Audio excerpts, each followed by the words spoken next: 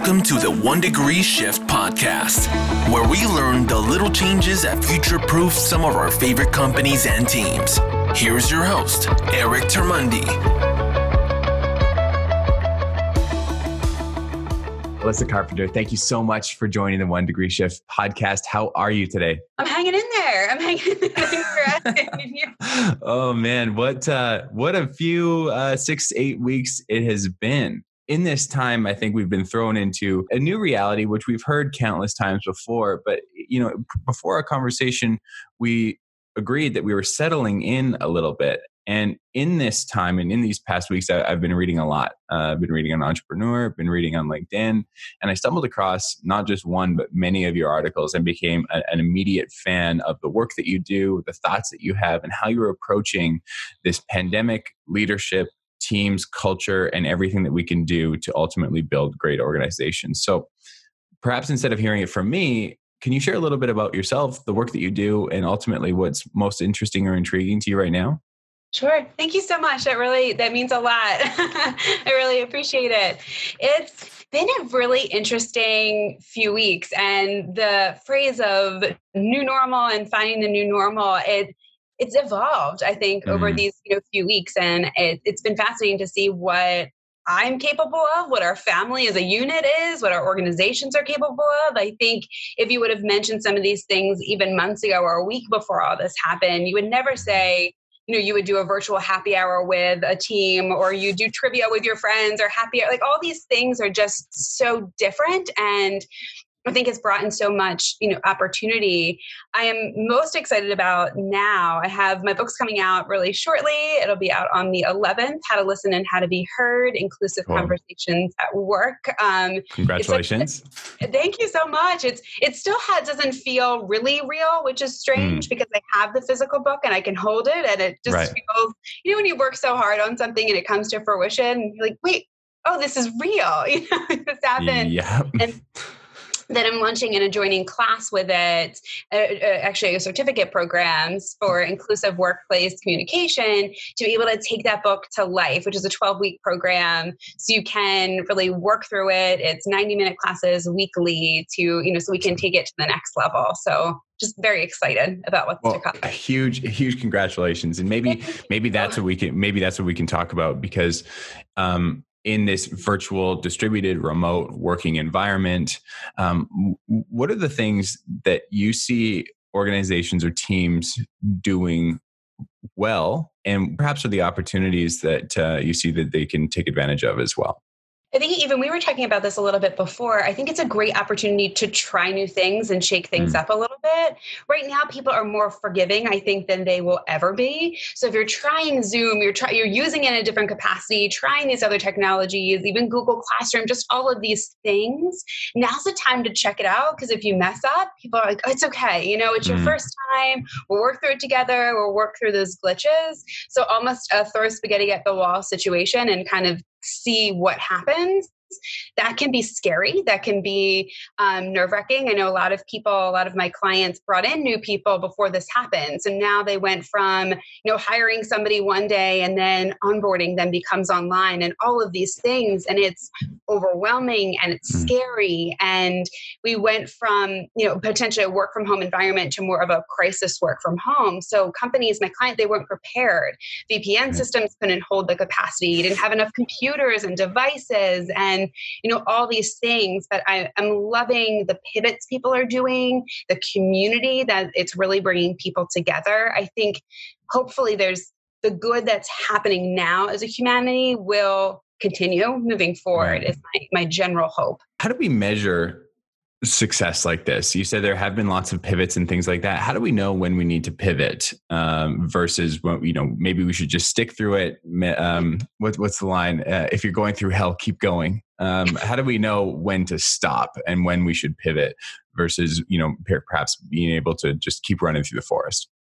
I think, great question. I think it's tough because I've seen a lot of either entrepreneurs or companies in general pivoting almost too soon where things weren't ready to be launched. It's thinking, oh, we're going to go in this direction. Let's just throw this together and cobble this event together and make it a virtual event.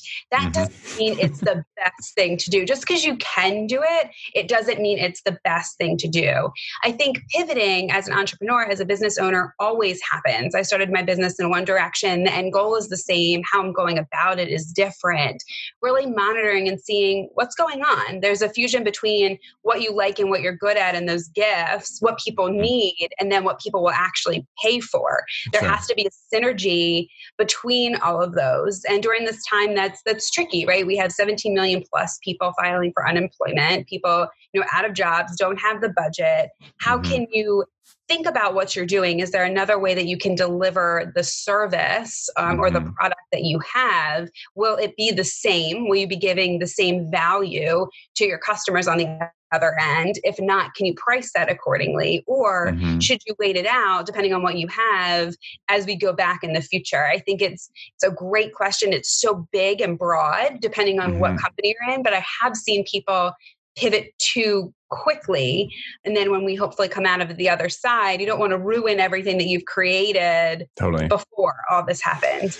Okay, so I'm hearing a couple things. Number one is that an MVP, we might be pivoting too early. We might just be throwing something out there and seeing if it sticks. The second thing that I'm hearing, though, is that people are more forgiving and giving us more opportunity than we've ever had before. So where is that line then between let's try something new and let's not pivot too early? Because, hey, look, I agree with you on both fronts. I think we're all just trying to figure it out. I think that success in a situation like this, whether it comes to how we work with our people better, to how we put our products out into a new platform, a new medium, it all has to come through experimentation, right? Like you can't possibly predict the future. I often use the analogy of I've scratched lottery tickets before and I have no idea if I'm going to win even as I'm scratching it. So we like to think we can predict 5 and 10 years down the road. I can't even predict what's going to happen in 5 seconds. What's the balance between experimentation and forgiveness?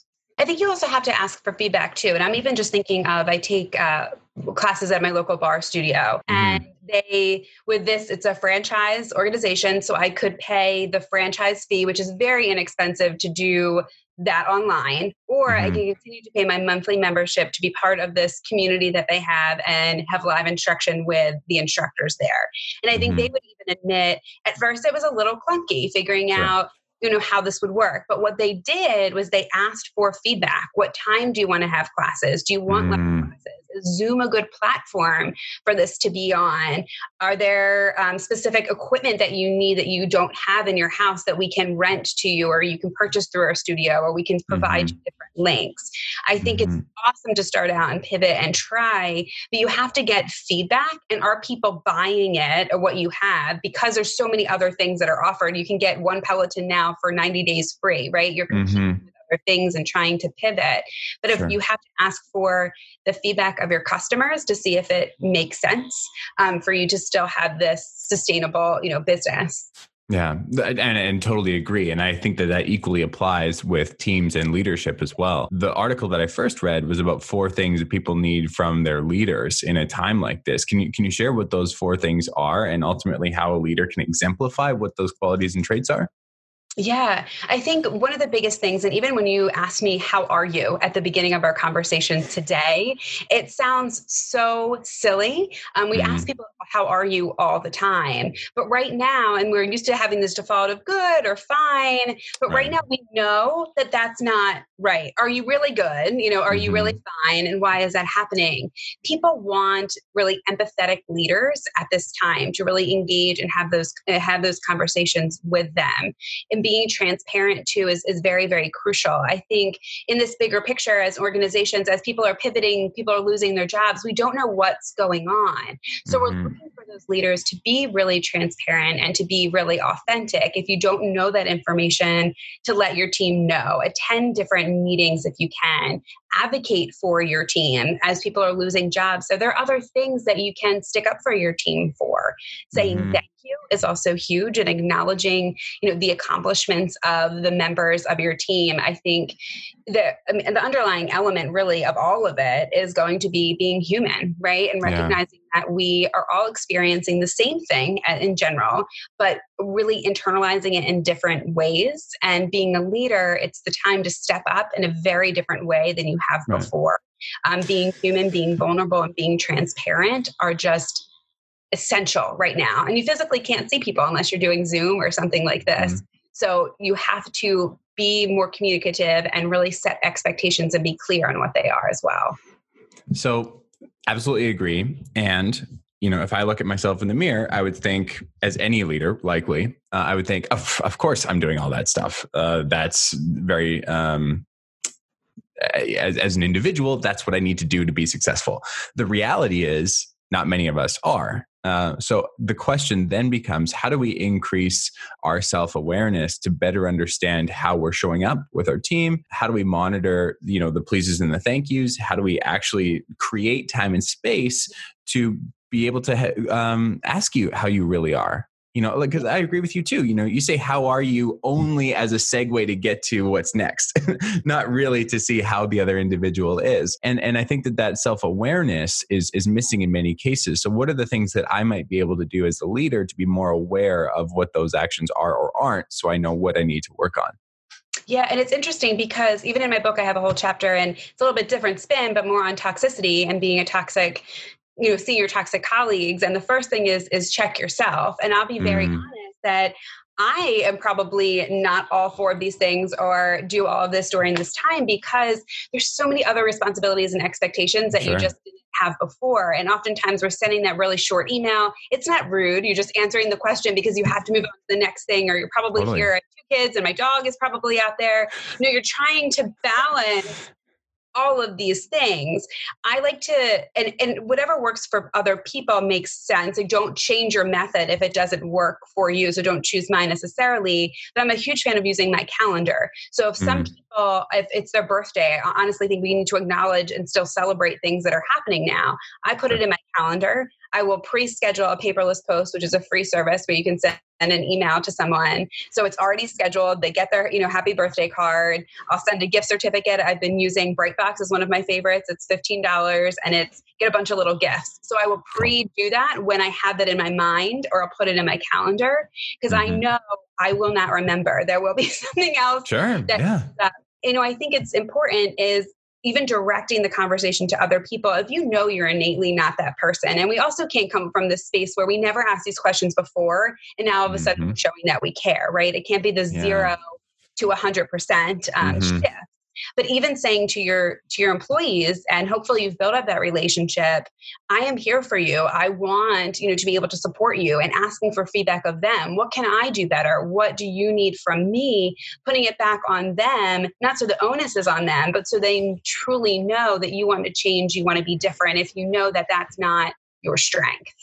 Right. Now, in some cases, when you're asking for feedback, though, that could be sort of opening the floodgates too. How do you sort of monitor what that feedback looks like, or what sort of structure can you put in place? Because really what this comes down to is building better relationships between not just managers and juniors or employees, but people. So do you have any sort of idea or suggestions on a bit of a framework that we could put into place? I mean, first of all, I think any feedback is genuinely a gift. It may not feel like it at the time, but I think, being vulnerable and asking for it is important. You can structure your feedback to the type of feedback that you're looking for. What fires did you have to put out this week, this month, this year that could have been prevented? What barriers are in your way that you may need help with? What support or resources that you need can I provide, or can the organization provide? Be very strategic in the types of questions or the feedback that you're asking, and only ask the questions if you plan to do something with what somebody said. So whether or not you plan to completely change your ways or get other resources, don't ask somebody, what can I remove for you? What can I help you with? And have no intention of doing that.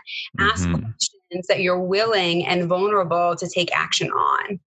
I just hope everyone on the other end of this podcast is just scribbling down these notes, because these questions are fantastic. They're concrete, they're able to be acted on, and perhaps ones that aren't top of mind for leaders, because you said a lot of great things that I just hadn't considered before. What do you think is a silver lining of this pandemic and a new practice? I'm not gonna say best, because the idea of best practice universally I don't think works, especially when it comes to teams and the development of great relationships. What are some new practices that you've seen that you think will be sort of table stakes? And the example that I'll kind of give is, in the last decade, we've seen like the ping pong table and the keg become sort of like table stakes, where it's not a competitive advantage or a differentiator anymore. It just becomes, we've got this, so does everyone else. I'm seeing a lot of sort of trust come into play, in that trust is sort of given first and then taken away. Rather in the past, I think trust has sort of been earned. But as we get into this remote distributed workplace, work is results based now more so than time based, and you have to trust people because no other option. What are some sort of practices that you're seeing you think will sort of become table stakes as we get into the office again, or sort of refresh into whatever the office or normal work might look like? I definitely think, and I'll touch upon something else too, but I think remote work in general, a lot of my clients even talking about it before was, we can't do this. There's no way that position can make this happen. And that at this point is going to be table stakes of, wait a minute, I did this before. Now you can tell me I can't, how is this working? My fear or concern about this would be, again, we're in a crisis work from home situation. So being able to monitor and track somebody's performance now with all these 100 other things going on is going to look very differently when kids go back to school, people aren't sick as they are now. So that'll be different. But what I hope something doesn't change is just the humanity and business name is Everything's Not Okay, and that's okay. And it's really revealing that curtain, right? We're doing these virtual calls. I was doing a webinar for a client yesterday, and people are like, I'm not wearing makeup. I don't care. This is my house. This is what happened. We went from, being so afraid to be vulnerable and share where we are, and you're bringing your professional self to work and might not have, this other piece of you that you're sharing. And now you can't help but share it. There's no other way for you to avoid it. And I hope that continues, because people are going to look for that. If not before, more so now, like the culture, your supervisor, your team, how willing are people to be themselves and share of themselves? Yeah, really interesting. And as a final sort of thought or question that I wanted to ask you, what do you think the biggest opportunity that we can capitalize on right now is with respect to building great teams, being vulnerable, and having these conversations? I think is almost creating this new playbook for your team, for your organization. As things have shifted, what are our goals? What is our vision? What is our mission? Have we changed that since things are happening? Are our needs really different? Are our customers' needs really different? Is our environment, our landscape different? I think it allows us, if we before felt a little barricaded in or blocked in, it allows us to think bigger, think differently. There are more opportunities, different opportunities than before. I'm hoping that that's taken advantage of, because I think there's just different things that we can think about. Social impact, I hope, becomes bigger and more, important. You see organizations even working together in distilleries, making hand sanitizer, and people doing, PPE, like all these things are shifting and changing. And I hope that does not go away. Yes, I'm hoping we do not need masks at some point, but that buy one, give one concept, that social impact, I hope people find a way to continue and see that as an opportunity moving forward. Couldn't agree more. Alyssa, is there anything else you want to share with us today? Can you tell us a little bit about the book, where we can get in touch with you? Sure. You can get in touch with me on my website at notokaythat'sokaycoach.com. And on there, it's everything about my new certificate program, the book, How to Listen and How to Be Heard. Inclusive Conversations at Work can be purchased at Amazon, Barnes & Noble, and wherever books are sold. Cool. Well, thank you so much for your time today. It's been great to have this conversation, a lot of concrete things we can put into action right away so that we can build a better workplace for tomorrow today. Thank you so much. Thanks for having me. For more podcasts, show notes, and to connect with our speaker today, visit erictermunde.com. That's ERICTERMUENDE.com and click the podcast tab. Thanks for listening.